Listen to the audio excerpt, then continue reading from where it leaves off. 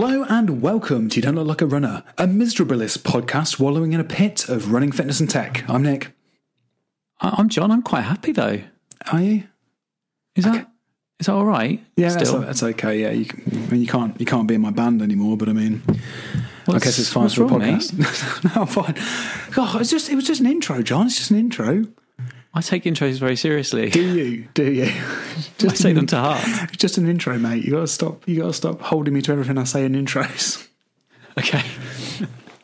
That's the one time when I shouldn't listen to you is during an intro. All the rest of the time. Yeah, I'm doing a character. Okay. It's character work during the intro. It's right. It's not the real me. It's kayfabe. But the thing is, I mean, like Stuart Lee famously does perform as a character, but also that is famously him as well.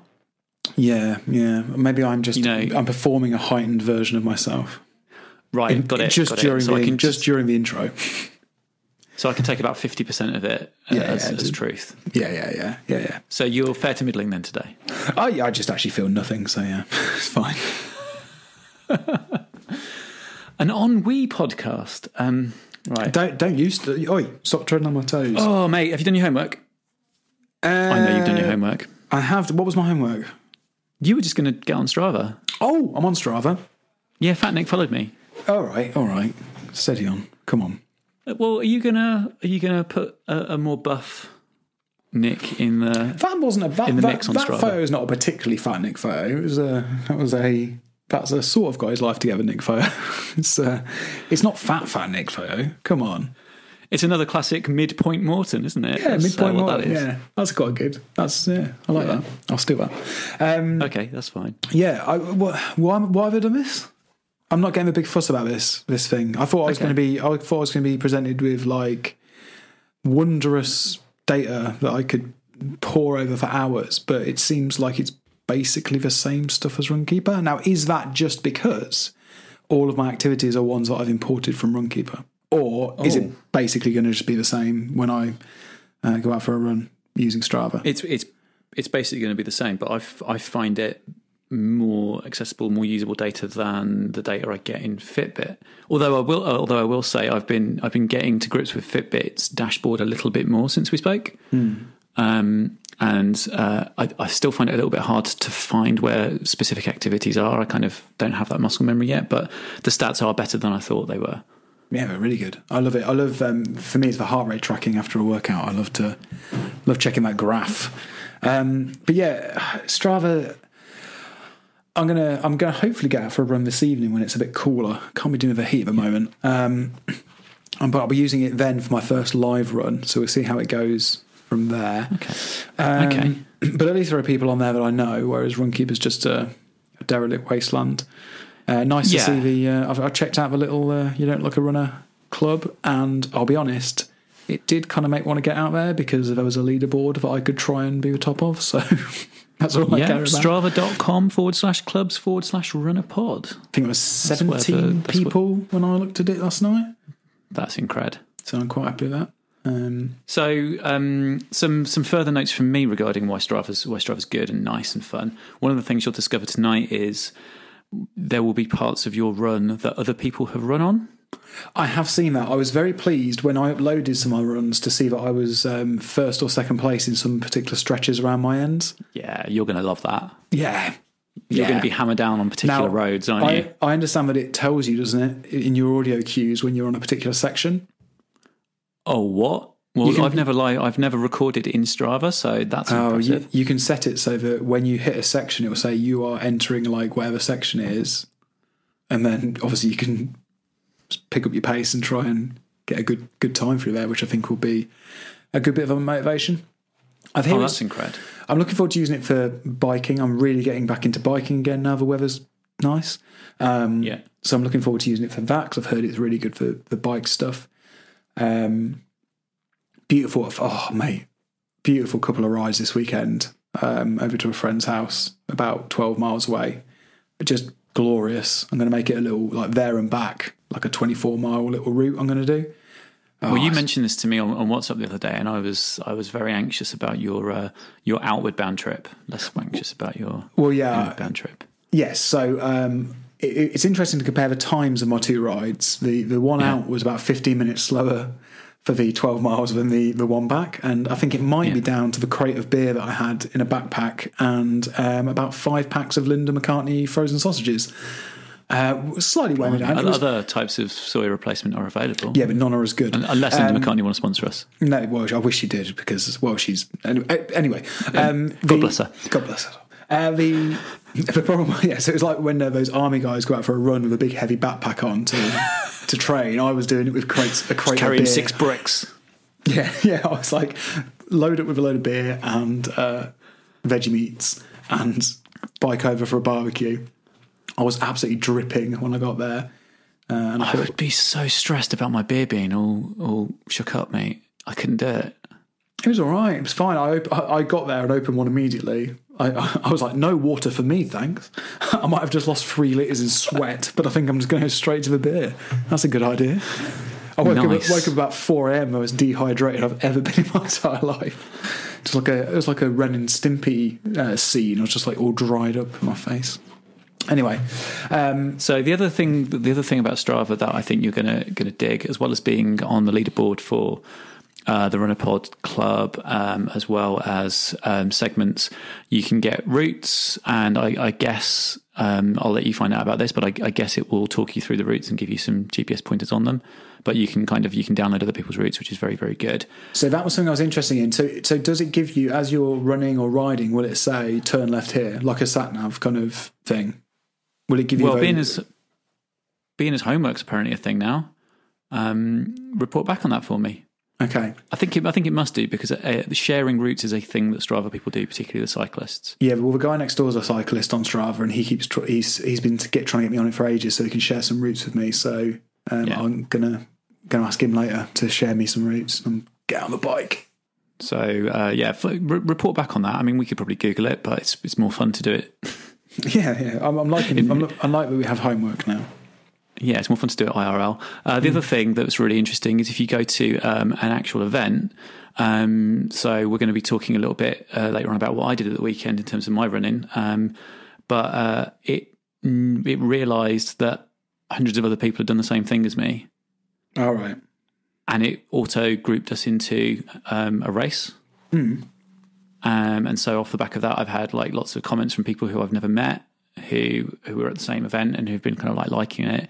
And I've had kind of comparative data on other people from the race, which is quite interesting as well. Oh, that's clever.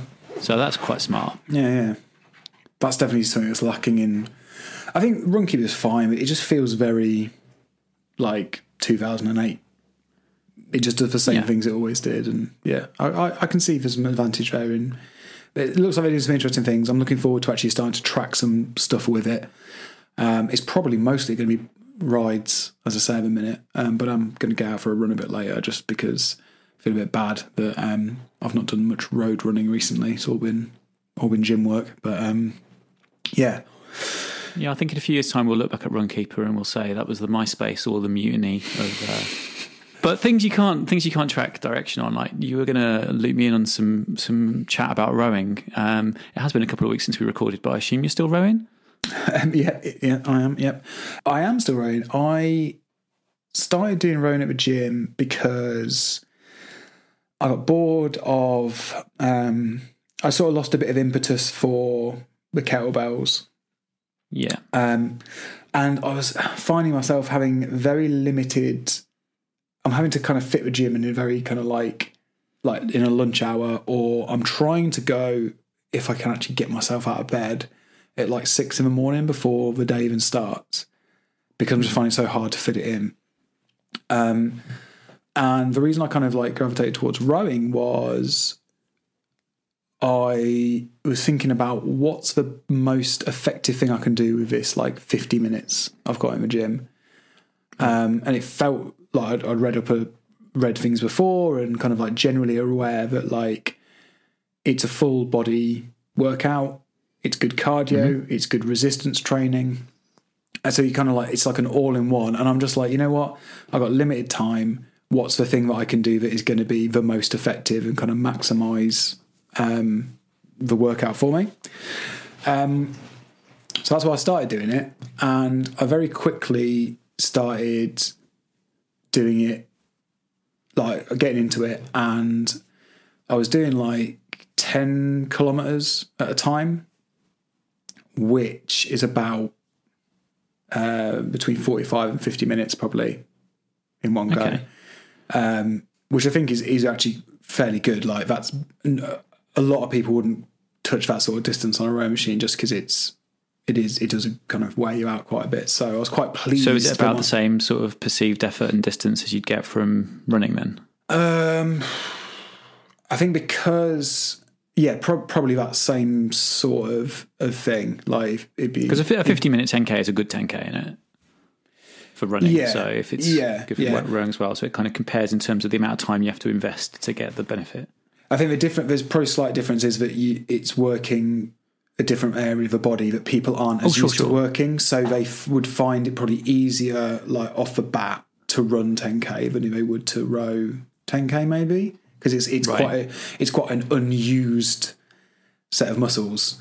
Right. But I was quite pleased to be able to kind of do that and kind of up my pace on that and lock that in.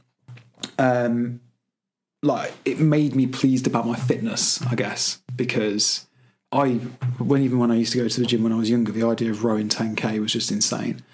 But what I found with it is, like, after a while, rowing for that long is a bit boring. So I've started to mix it up now, and I'm doing interval sprints running on the treadmill, which is always my go-to little gym thing. So, like, something that I can do where I'm like, if I want to make sure that I'm coming out dripping in sweat and puffing, doing 20 minutes of interval sprints, and increasing the pace every time you sprint is a good way. And then I'll do that, and then I'll do 5K on the row machine as fast as I can. Right. And then I'm only doing 5K, but I'm going for pace, and I'm trying to do it hard and put a lot of effort into it, and that's working quite nicely. So a couple of questions on rowing then. Yeah. Unless you've got something else to say. I've got a couple of follow-up points, but they're related to something we're going to talk about in a sec. Go on. Okay.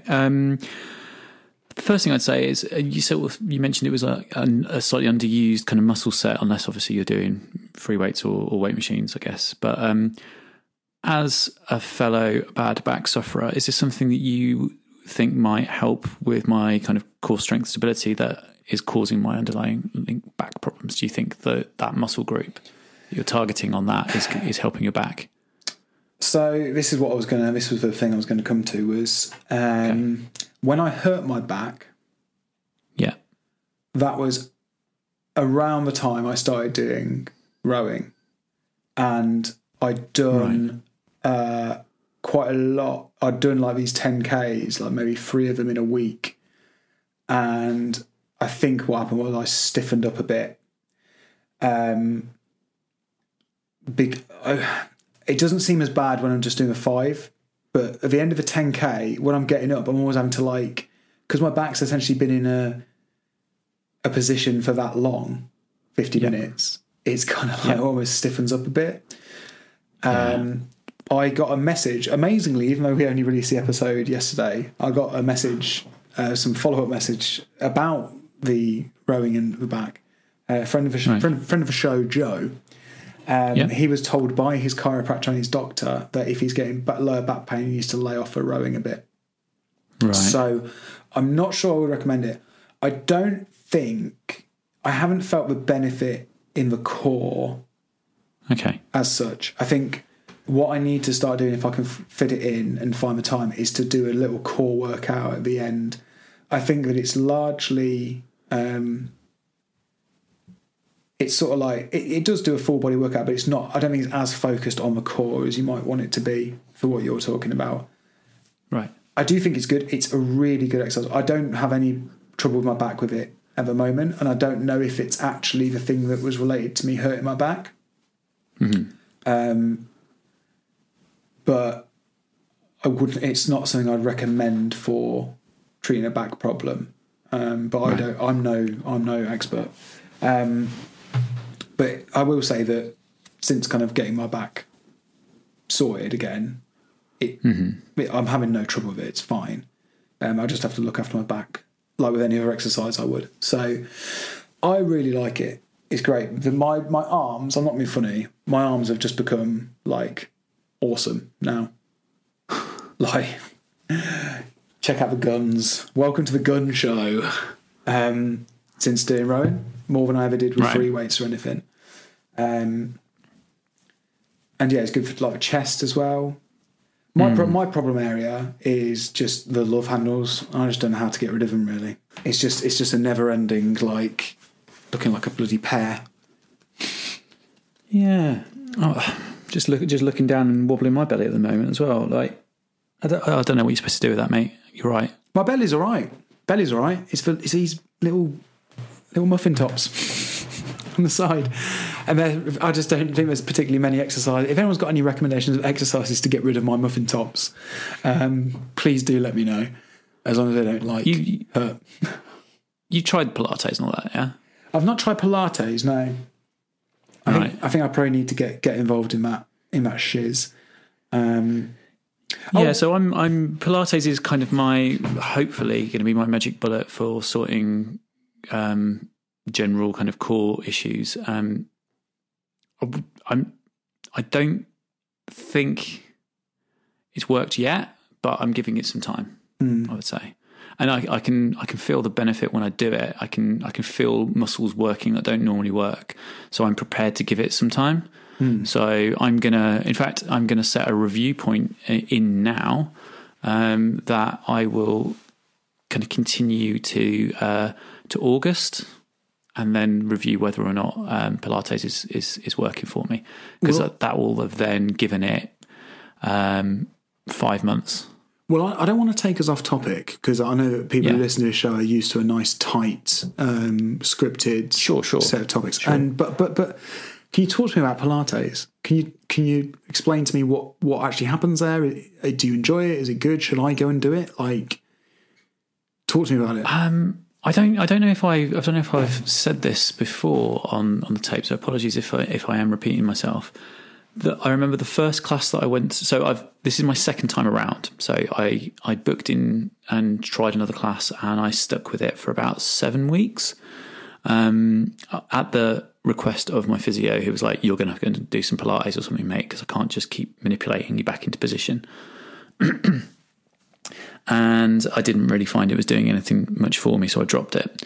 And then basically the same time as I changed jobs, I found another Pilates teacher who does a couple of sessions a week, which I could choose from, which worked well around the new working hours, and it's close to home, so I can get there, whereas I couldn't before. And I'm getting on much, much better in her classes than I was in the other one, and so she's the one I'm going to kind of stick with. But the first week in this new class, this is the really strange thing about it, was about halfway through, I was very aware of the fact that I was looking at my watch constantly, going, "Oh, when's this going to be over? Like, seriously, this is really dragging ass now, and I'm not. This is lame. What am I doing?" And then suddenly, it went from 22 to it was finished, and I felt really good, and I was like, "Oh, okay." So the sort of start as you're kind of working your way into it was really, really, really dragging for me. But at the end, she kind of like the way she does it, she kind of segues a little bit in towards almost meditation stuff towards the end, but you're still working. So it's hard to explain, but she's as she's going around the room, she's constantly changing the state of the lighting and the music. Yeah. And so by the end, I'm just like on the floor with all of my body all kind of like stretched and all fully stretched and relaxed. And I'm just like, "Oh man, this feels great." And so that's really, really nice. Are you stretching, or is it core? Was it like planks or stretches? And what's the kind of like planks, stretches, a little bit of kind of cardio type movement? It's a real kind of mixture. I did a bit of Tai Chi when I was a kid, because we had a Tai Chi club at school, and I quite enjoyed that. Some of the movements that she uses are Tai Chi movements. Some of the movements that she uses are kind of like yoga-y type movements, but she makes them accessible. So there's like every single movement that she does, there's like 3 or 4 levels you can do. So as you feel more confident, you just add something in to make it more complex. So it's a bit of Tai Chi, a bit of yoga, a little bit of kind of almost like cardio circuit stations, and lots of stretching, and then a bit of meditation at the end. It is quite nice. Now I've got used to it. The hour doesn't drag. And do you feel it in the core? Where it's going. Is it feel like a good core workout? Yeah, particularly kind of lower back and front around the abs. Particularly in there, I feel it working quite a lot, and it's really, really nice. And it's been great doing it on a Monday after my big runs on Sunday. I feel a lot of pressure come out of my hips as we're doing it as well, because she does quite a lot of work on extending through the hips and down into the hamstrings and stuff. And you're doing this once a week, right? Yeah, I go once a week at the minute. Do you feel like it needs to be done more than once a week to have any real benefit? Do you think you should be doing maybe like a smaller version of it each day at home, or do you think like I'm trying to think how much of an impact, how am I going to fit this in? Is basically what I'm thinking. Yeah. I mean, she has said like some people like to come twice a week. I think I would struggle to make 2 hours in the week during the working day. As much as I can flex my time around that, I've got other things that I do with that kind of flexibility that I have. Probably now I can ease off my running a little bit. I might be able to fit another one in, but yeah, definitely trying to do some stuff at home is a good plan in between times. See, the guy at the stretching class was always telling me I had to do it at home for it to have any benefit, but I just can't motivate myself to do that sort of stuff at home. I'm thinking if I was going to do this, I probably need to make sure I was going twice a week to get some good benefit out of it. But it's definitely something I want to look into for. I think it'd be good for core, and I do think it would help with those little problematic areas of muffin tops. But yeah, the reason I was asking about this is the other thing we mentioned last week was the chiropractor.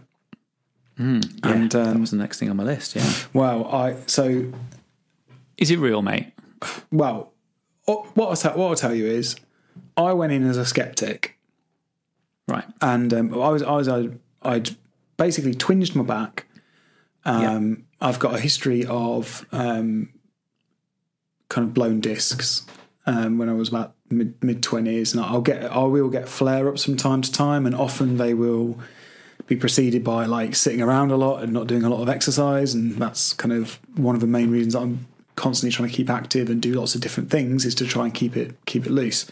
I had a little twinge, and it's weird. Like, it can be the little most innocuous twinge, and then I know that within an hour I'll be in terrible nick. It was like for a few days I was trying all sorts to try and get myself loose. I've had real problems before where it's happened and I've then not even been able to get out of bed, and I've had to like get somebody out to get me out of bed because I just can't move. So I was really, really worried about that. And in the end I was like, right, I'm just going to try and go to a chiropractor and see if they can help. And I went to this guy.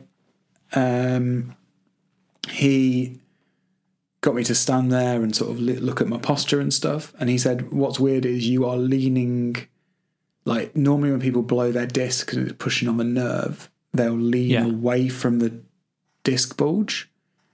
Right. But from what you've told me about where your disc bulge is, which for me is on the left-hand side, he says you're leaning towards it, which suggests that what has happened is not actually that the disc is bulging and touching the nerve, but that you've had a little twinge and your back has like seized up around it to protect itself.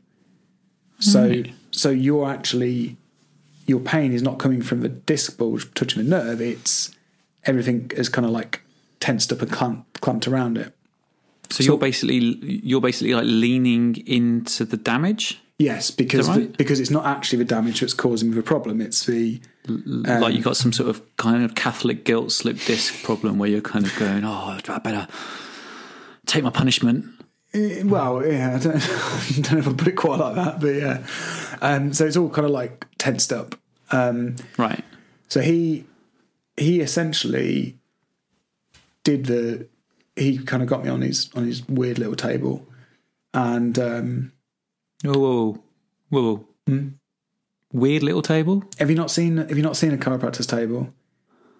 No, you're going to have to talk me through it. Okay, it's a weird little table. It's like a Is it not like a massage table? It's like a massage table, but then all the bits it's like a massage table if it was a transformer.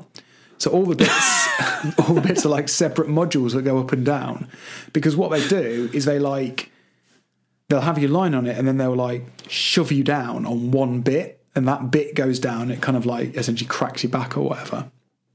And so he started to like pull. Sounds more like a multi-gym. Yeah, it's super weird, man. It's a really weird contraption. So he started kind of did like an assessment and stuff, and he was like, "Okay, I can feel it's really tense, right?" And he started to pull the vertebrae apart, kind of like just massage them apart, so they weren't so clamped anymore. And then he got me on how did he do it? So I had to lie on my side, so I'm lying on my right hand side. I had to bring my right knee up so it was out, right, and then kind of like be very much on my side. And he then climbed on top of my right leg. What? Held my left arm, and then kind of pushed down on my right leg, pushed backwards on my left hip, and pulled forward on my left arm. And I was like, am I in Tekken? And am I receiving a pretty dope submission move right now? He did that a few times. I was like, that was weird. Or it might have been, I can't remember which way. I might have got the configuration there slightly wrong, but he did that a couple of times. And then I sort of struggled to actually get off the table because my back had sort of like started to seize up again. I was like, oh, Jesus. So I was like, okay, yeah, cheers for that. Chucked him, 45 quid or something. It was for the half hour or whatever. Drove home. Got home and walked in the door, and I was like, oh, feel pretty good actually. And bearing in mind, before I went, I was struggling to pick something up off a coffee table. I got home, bent down, undid my shoes, picked something off the floor. Literally before I walked out the door, I couldn't pick something up off a table. Got home and I was able to touch the floor. And pretty much from that point on, it was just a little bit of time needed for the soreness to go. Right. But the mobility was almost instantly put back in. And how long did this last, though? That's the kicker, isn't it? Is it? How do you mean? How long did it last? The next day, were you back to normal? Huh? What do you mean by how long did it last? So the next day, were you back to where you were before you went, or no. The next day, were you still great? Still great. I was sore because from the actual manipulation itself. Yeah. So like it's like, if you get a massage, it can be a bit sore the next day because somebody's been actually like digging into you and stuff. Oh, that's the other thing he did was he did like essentially a sports massage. He pushed a lot of pressure onto stiff sections to loosen them up. Right. Which is the sort of thing you get from a sports massage. So I was a bit sore, but once the soreness went, like, I'm fine. Like, straight away fine. I went back to him the next week. And he pretty much did the same sort of thing again. Yeah. And then I went back again. And this is where I kind of got to the point where I was like, yeah, so we're just going over the same motions and you're not really... So like we're done here. Yeah. And he was like, yeah, come back for a few more weeks. I was like, well, what are we doing here? Because you're not giving me like preventative stuff so this doesn't happen again. Even though I'm angling for that, I'm asking you for that. Yeah. You're just kind of going through these same motions again, which is fine because thank you for sorting me out because I was in a bad way. Yeah. But I don't think it's a thing where I'm going to be going like every week because it seems to be kind of like it sorted me and I'm cool with that, but it's not that I'm bagging on the profession because it might be that other chiropractors would give you better kind of ongoing stuff. But I think he himself wasn't really. He didn't fill me with confidence about that. So you're touching on one of the things that has always made me hesitate to look at a chiropractor, which is that there is a certain extent to which there's an obvious mechanical element to what they do, and then there's a certain extent to which there's a kind of a holistic medicine part of it, which perhaps doesn't quite sound so useful. There was, I'll try and remember to get this for show notes. I'm going to write it down now. There was an episode of Science Versus, which is sometimes a great podcast, but it's one of those where you need to be interested in the topic of the week. There was a Science Versus about chiropractors, or chiropractic, isn't it? That's what the discipline is called. I don't know if you listened to it. I did send it to you when you were thinking of going.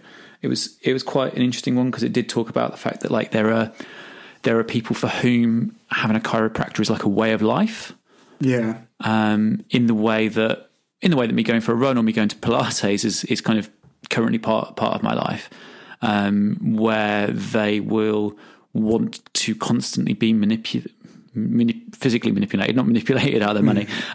They'll want to constantly go and have kind of a laying on of hands. Otherwise, they won't think that they're okay. So I've always had a slight hesitation about that, because at least when you go physio, they're like, all right, I can do this, this, and this, and this. You need to do this, this, and this between times. We're going to do this for 3 sessions, and then we're going to make a review and decide if you're discharged. That kind of way of working makes a bit more sense to me than a kind of an ongoing relationship with a bone cracker. Yeah, I've been to physio before. I've had sports massages before on my back. I've never had anything before like this where I was instantly. I went from 15% mobility to 85% mobility within 40 minutes, and that was like mind blowing.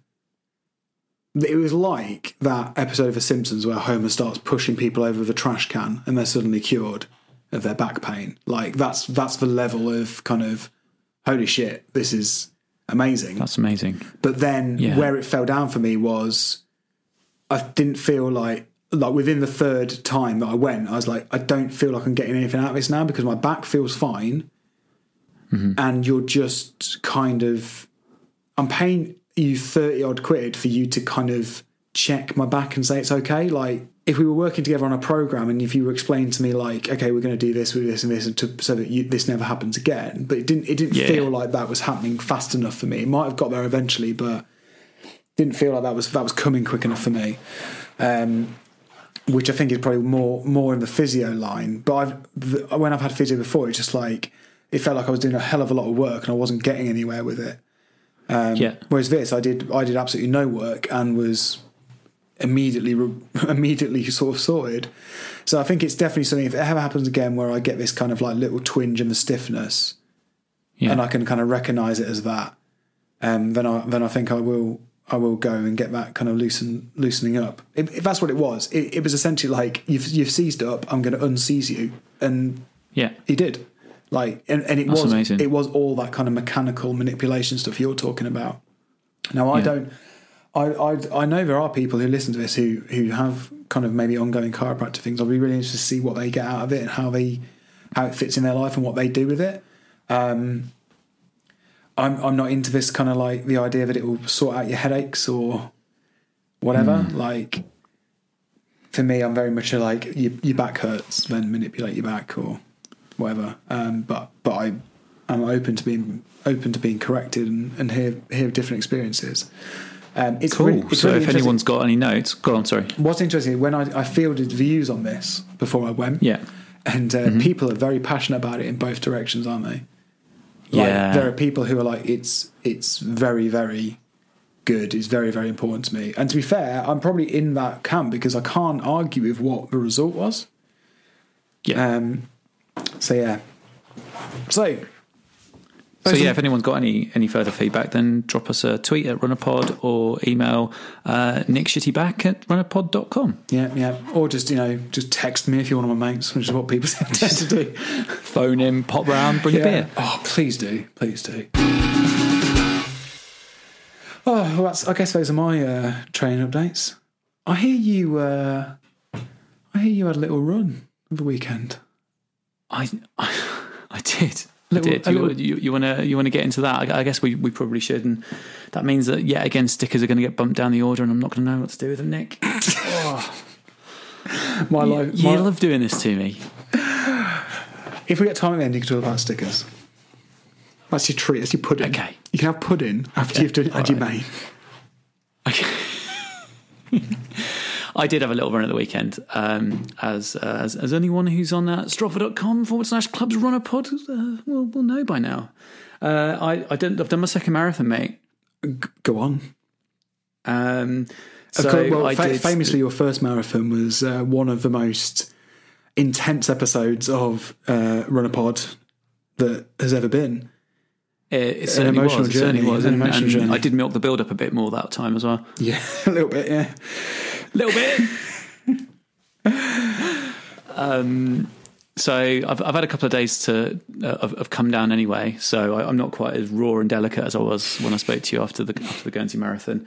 I want to tell you a little bit about the event itself before I go into what I'm billing as my marathon retro. So rock and roll. Oh, no, mate. Rock and roll event series. It's Rock and Roll Liverpool was what I did. They've got events around the world. Mostly seem to be centered on America, but they've got an event coming up in Dublin in the summer as well. I am just blown away by the people who run this event. Mate, it is so good. So good. And if you ever get a chance to go on one of their events, please do. And the benchmark here would be Birmingham Great Run, as they call it. So the Birmingham Half and Marathon, or no marathon anymore, but the Birmingham Half Marathon would be the benchmark that I'm comparing it against. And it just... It's like a different level of event. Well, what's the story, Morning Glory? Why is it so good? And what's the story? Okay, so the event itself is a weekend festival. Is the first thing, right? Rather than it just being one thing on the day. So they have a village set up. They have some short events on Saturday, and then they have a half marathon and a marathon on the Sunday, and they have a children's fun run mile as well. Well, actually, adults can do it as well, but they have a mile fun run as well, all centred on the village. I know that's an increasingly popular way of doing things. I know Brighton do it as well, where they have 5k, 10k, half and full marathon on the same weekend. But it means that there's a real nice kind of vibe going on. The tickets for these events are never cheap. You're talking about dropping 50 quid if you're going to go to one of these kind of like big half and marathon type events. And I didn't exactly feel ripped off when I did the Birmingham Half Marathon. I thought, that was reasonable value for my money, considering the amount of effort that goes into staging it, the amount of staff they need to run it. This cost about the same, and the extras that were piled on top were just phenomenal. I've never felt so safe. I've never felt so looked after as I did going around that course. There were so many water stations, so many aid stations, so many marshals, so many kind of street team people from the event themselves, just kind of hanging out, cheering you on and making sure things were going on. That was amazing. Real thing to recommend it to you though, mate, is at the end, you finish your race, you come through, you get your medal, as you do. There's a massive feed station. There's like crisps, there's bananas, there's sweets, Lucozade drinks. You walk out through the back, and then you go to the bar and you get given a pint. Speaking my language. It's a small thing, right? It is a small thing, a pint of beer at the end. But because they wanted to make this festival atmosphere, by giving everyone a pint, they actually ensured that everyone stayed. people aren't just kind of drifting off. And there's all street food vendors, and they had a stage, and they had bands that you've heard of, not necessarily bands that are current, right? Bands that you've heard of playing. Come on, an open air concert. Give me that playlist. But who was playing? Well, Space were the headliners, of course, as in Female of the Species, and there were other bands I can't remember who they were, but just a great vibe and great value for money. And were Northern Uproar on the bill? Was any Northern Uproar going on? Well, if you go to Rock and Roll Marathon, you can see the sorts of acts that they've had before, and there are bands that you've heard of. Okay.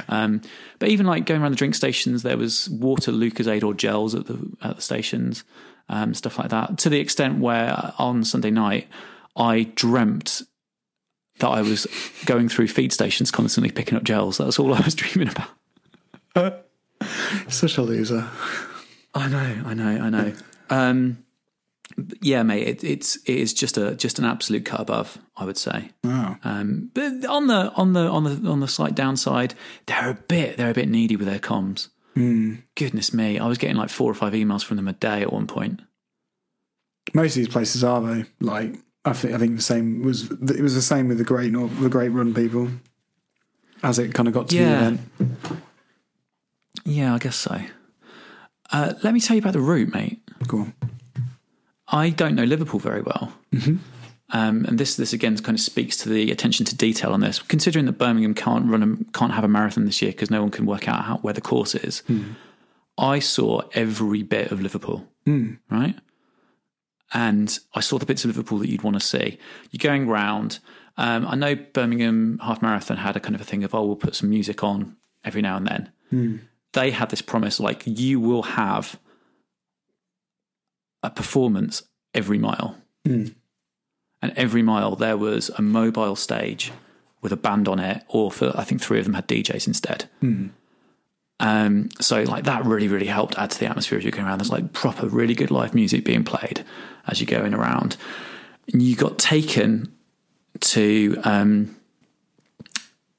every single, like lovely parks in Liverpool. I never knew this. You got taken to all these beautiful parks. There was a bit where you're running through the town centre, and they kind of swing you round, and you're basically on the main kind of approach to town hall. And it's a really beautiful wide street, and you're flanked by cafes, and people are just sort of sitting outside having a beer and cheering you on.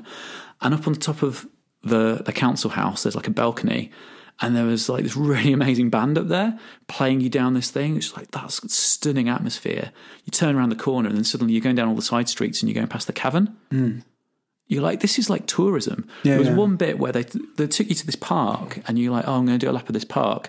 They just ran you outside the park, and you thought, where are we going? Because I could see other people the other side of the park. I've got to come back to this park. Where are you taking me?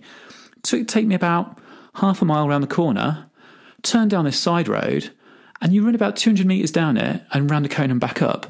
Oh, right, this is Penny Lane. You've taken me to Penny Lane on this run because you want to make sure that I've seen all the best bits of your city. That is amazing. We went past both of the football grounds. I say both, and they've got other football grounds as well, but obviously we went to Goodison and we went to Anfield. And at Anfield, they actually open up the stadium and you run into the stadium. Really? You don't run on the pitch, but you are in the stadium, and people were running off to go up into the terraces to take photographs. Yeah. Was you just running around like the track around the edge of a pitch sort of thing? No, you're running. So you run into the stadium block. So you know that like there's a concourse area in a stadium. Yeah. That has like drinks and stuff, and then the steps that go up. So you could see the pitch, and you could run up and go into the terrace if you wanted to, or you could just kind of carry on through. But it was awesome. It's like, I've never been to Anfield. I've now been. That's really, really cool. So I'm pretty much in love with them as an event organizer, and you should definitely have a look for their events if you can. In fact, go and do this half marathon next year, mate. Yeah, I think I might. Yeah, I still don't think I've got a marathon in my locker ever. But I think go and do a half would be pretty sweet. So that's the event. How was the run?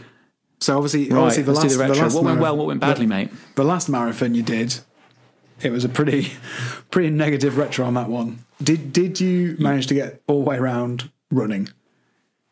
Nope. No, okay. And I'm a bit annoyed about that.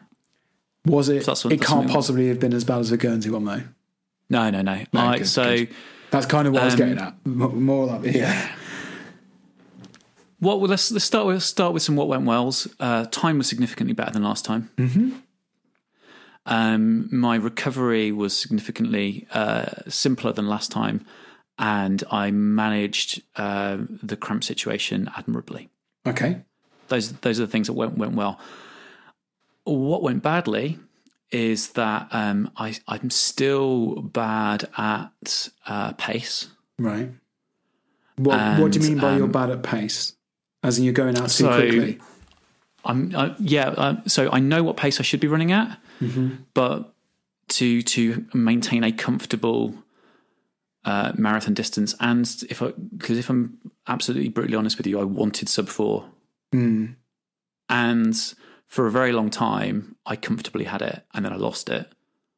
And not only did I lose sub 4, I lost 4:15, and then I just got 4:30. So there was bits where I was going around, and I was thinking, I can't wait to tell Nick that I've got a sub 4 marathon. How do you genuinely? I was like, smash this! This is great content. Well done. So how did you lose it? So 9:09 is the absolute cutoff for pace for a sub 4 marathon as an average. Yeah, because that's exactly what I'm working towards for the half, isn't it? 9:09. Yeah, to the sub 2. Yeah. For a very long time on the run, I was pulling 8:30s. Right. Which is significantly quicker than I should have been going. But I felt good, and the trouble is my stride naturally falls into that. And so it's very hard for me to rein myself back in. I think if I had worked a little harder and been a bit more disciplined and said, no, just check your stride, keep it at 9:09, I may have been able to keep the pace that I may have been able to keep on target. I think probably it started telling on me. I think another thing that happened was I was so paranoid about the cramp situation. I possibly slightly underhydrated. Right. I mean, I was pissing orange juice at the end, let's be frank. It was just like... That was actually the punk band I had in the early 90s. But... It was not the sign of a well-hydrated man when I went to the loo at the end. So potentially I could have taken on a bit more water, and that might have helped me keep my legs. I think probably I could have had a better breakfast and not been so worried about having a full stomach, because I did have plenty of time. Because essentially what happened was that I pretty much bonked out at about 18, 19 miles. There was just nothing left in the tank, and it went from doing 8:30s to doing a couple of 9s to gone. Just nothing left. Yeah, but to be fair, mate, fair play. If you hitting that 8 miles out, and then you still manage to finish kind of in a I mean, what, 4:30 for a marathon? It's fine, isn't it? Like, yeah, I'm really pleased in hindsight. Yeah, like it's to just finish those 8 miles at that level is is testament, isn't it? So we talked last time a little bit. Thank you, by the way. We talked last time a little bit about the kind of the battle in your head, and I lost that badly when I lost my pace pack. So I did try and find the 4-hour paces, and I ran with them for a while. And another thing I need to practice is running with other people. Yeah, because I kind of, if I can't see a bit of road in front of me, I get a bit frustrated as well. So I let myself get ahead of my pace pack, and then I let them catch me up, and I stuck with them for about a mile and a half, and they started pulling away. And the minute I realised that I couldn't touch them again, the minute that I saw the sub 4 go, I became quite despondent. So I probably wasn't as mentally tough as I was last time as well, which was a shame.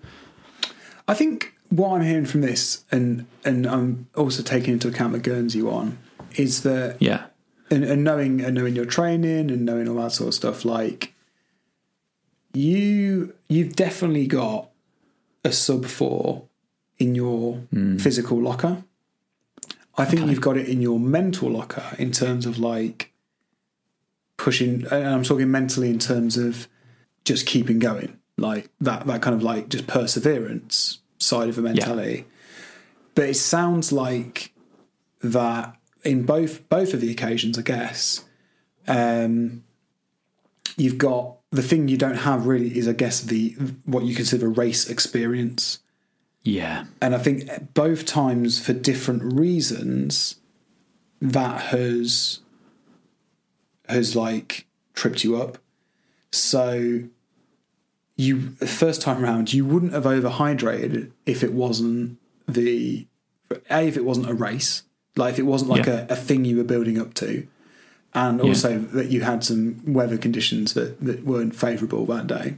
Yeah. And then this time round, it's like, I bet if you'd have gone out on your own and ran a marathon, you'd have probably got a sub 4, because you wouldn't have been overthinking hydration, and you wouldn't have been overthinking pace too much, and you wouldn't have been overthinking like all the people around you. I think the more of these things you do, you'll get to a point where the event side of it will become second nature, and you'll just go and do the thing without doing. I think you're overthinking a lot of stuff on the day. That's what it sounds like to me.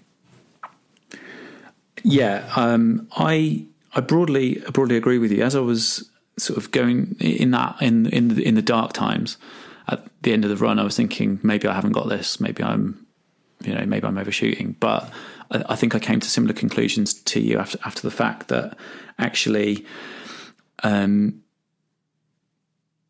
I've only done that distance twice. Yeah. And I've learned something each time. And I need to, if I want to do it, I'm going to need to have another go.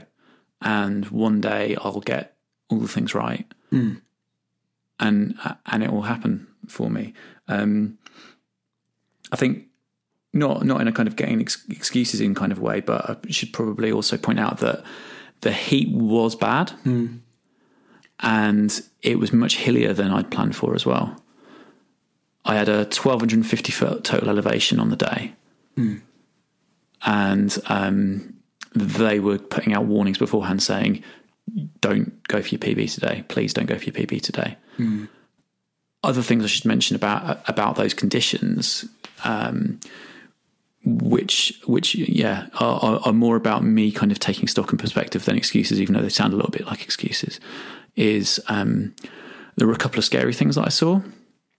So I mentioned how safe I felt, and like super, super appreciative of all the people who were there making me feel so safe. And like there was St John's ambulance all over the place, and I always kind of made sure I kind of stopped to like wave and say like thanks to them, because they are fucking legends.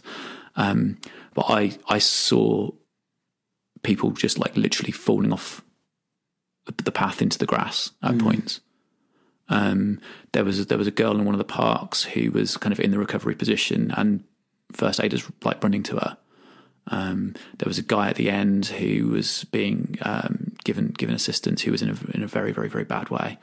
And then there were more kind of everyday type issues, like which weren't needing first aid responses, but there were literally on the last 2 miles. There was a bit where you were running next to the sea, and there was a common on the right, and people were just kind of running off the track and just collapsing there to sort their cramp out. And again, great work by this organisation, and they know that people are suffering there, and they've got this specialist group who are one up from their marshals and one under a first aider that they called Race Angels. And there was like one of them every 100 metres, picking people out of the grass and walking with them and going like, you've got a mile and a half, you're fucking finishing, mate. Phenomenal. Really, really great event. Sorry, I could keep banging on about it. I'm not going to. No. It's good. So yeah, no, I think I agree with you, mate. I think experience is the thing that's gonna see me over that line rather than ability, if that makes sense. Yeah. Yeah. And both times it does sound like you've had particularly warm days, which I don't think helps pace. It's especially longer distances, just saps you. Like, I'm going to go out today, but I'm going to wait until it's cooled down in the evening, because I really enjoy going running that time. But the idea of going out like midday today is not a fun prospect. But yeah, and it was particularly hot that weekend. Like that was the I know Day that of the great cycle ride. Exactly, day of the beers on my back cycle ride, which might become a new tradition. But yeah, it does. I'd be very happy with that sort of time for. I mean, I'd be happy just to actually get around a marathon distance, because it does feel like, to me, it's a bridge too far for. I don't think I could do it. I just don't think I could do it. I have to say, I'm still a bit affected by that half marathon I did the other month. Right. I'm still pretty bummed out about that. So I need to kind of like maybe have a bit of a palate cleanser before I think about doing anything beyond that. But yeah. So, well, I mean, I'm definitely going to keep an eye out. And if I do the half marathon again next year, then I reckon I will jump on that, especially if you're going up to do the full maybe again. Yeah. So yeah, I might choose one that's a bit flatter. Yeah, well, yeah. Let's find the flattest. And go and do one in Belgium or something, like the flattest possible. And one in half. November. Yeah. The Ghent Marathon. Yeah. See, that was a good thing about the Birmingham one, is it is in October, which means it's nice and cool when you go around and doing it. So it does have its advantages. Oh, right. Do you need to put a pin in this? I'm afraid I've got to go. That's cool, man. But I'm devastated because I never got to find out about your homework. No, well, it's been done. Oh, and it's coming soon. Okay, we'll talk about it next week then. When we talk about stickers as well, yeah? Stickers and your homework, okay. We'll pin those things are going to be first next time. Yes, first things we'll talk about, promise. All right. Cool. I think it's been a good show. Well done. Thank you. You too. Well done, mate. Well done. Congratulations on a good show. Would you like to wrap the show up? I would. Why don't you come and join us at strava.com/clubs/runnerpod, or tweet us at runnerpod, or email hello@runnerpod.com if you have any feedback on Rock and Roll Marathon, chiropractors, rowing machines, or anything else we've talked about. Getting rid of Thank you very much. The muffin tops. Get rid of the muffin tops. I need those. Yeah. That feedback immediately. Get some feedback and notes for Nick. Thanks. And see you next week. Peace. If you don't like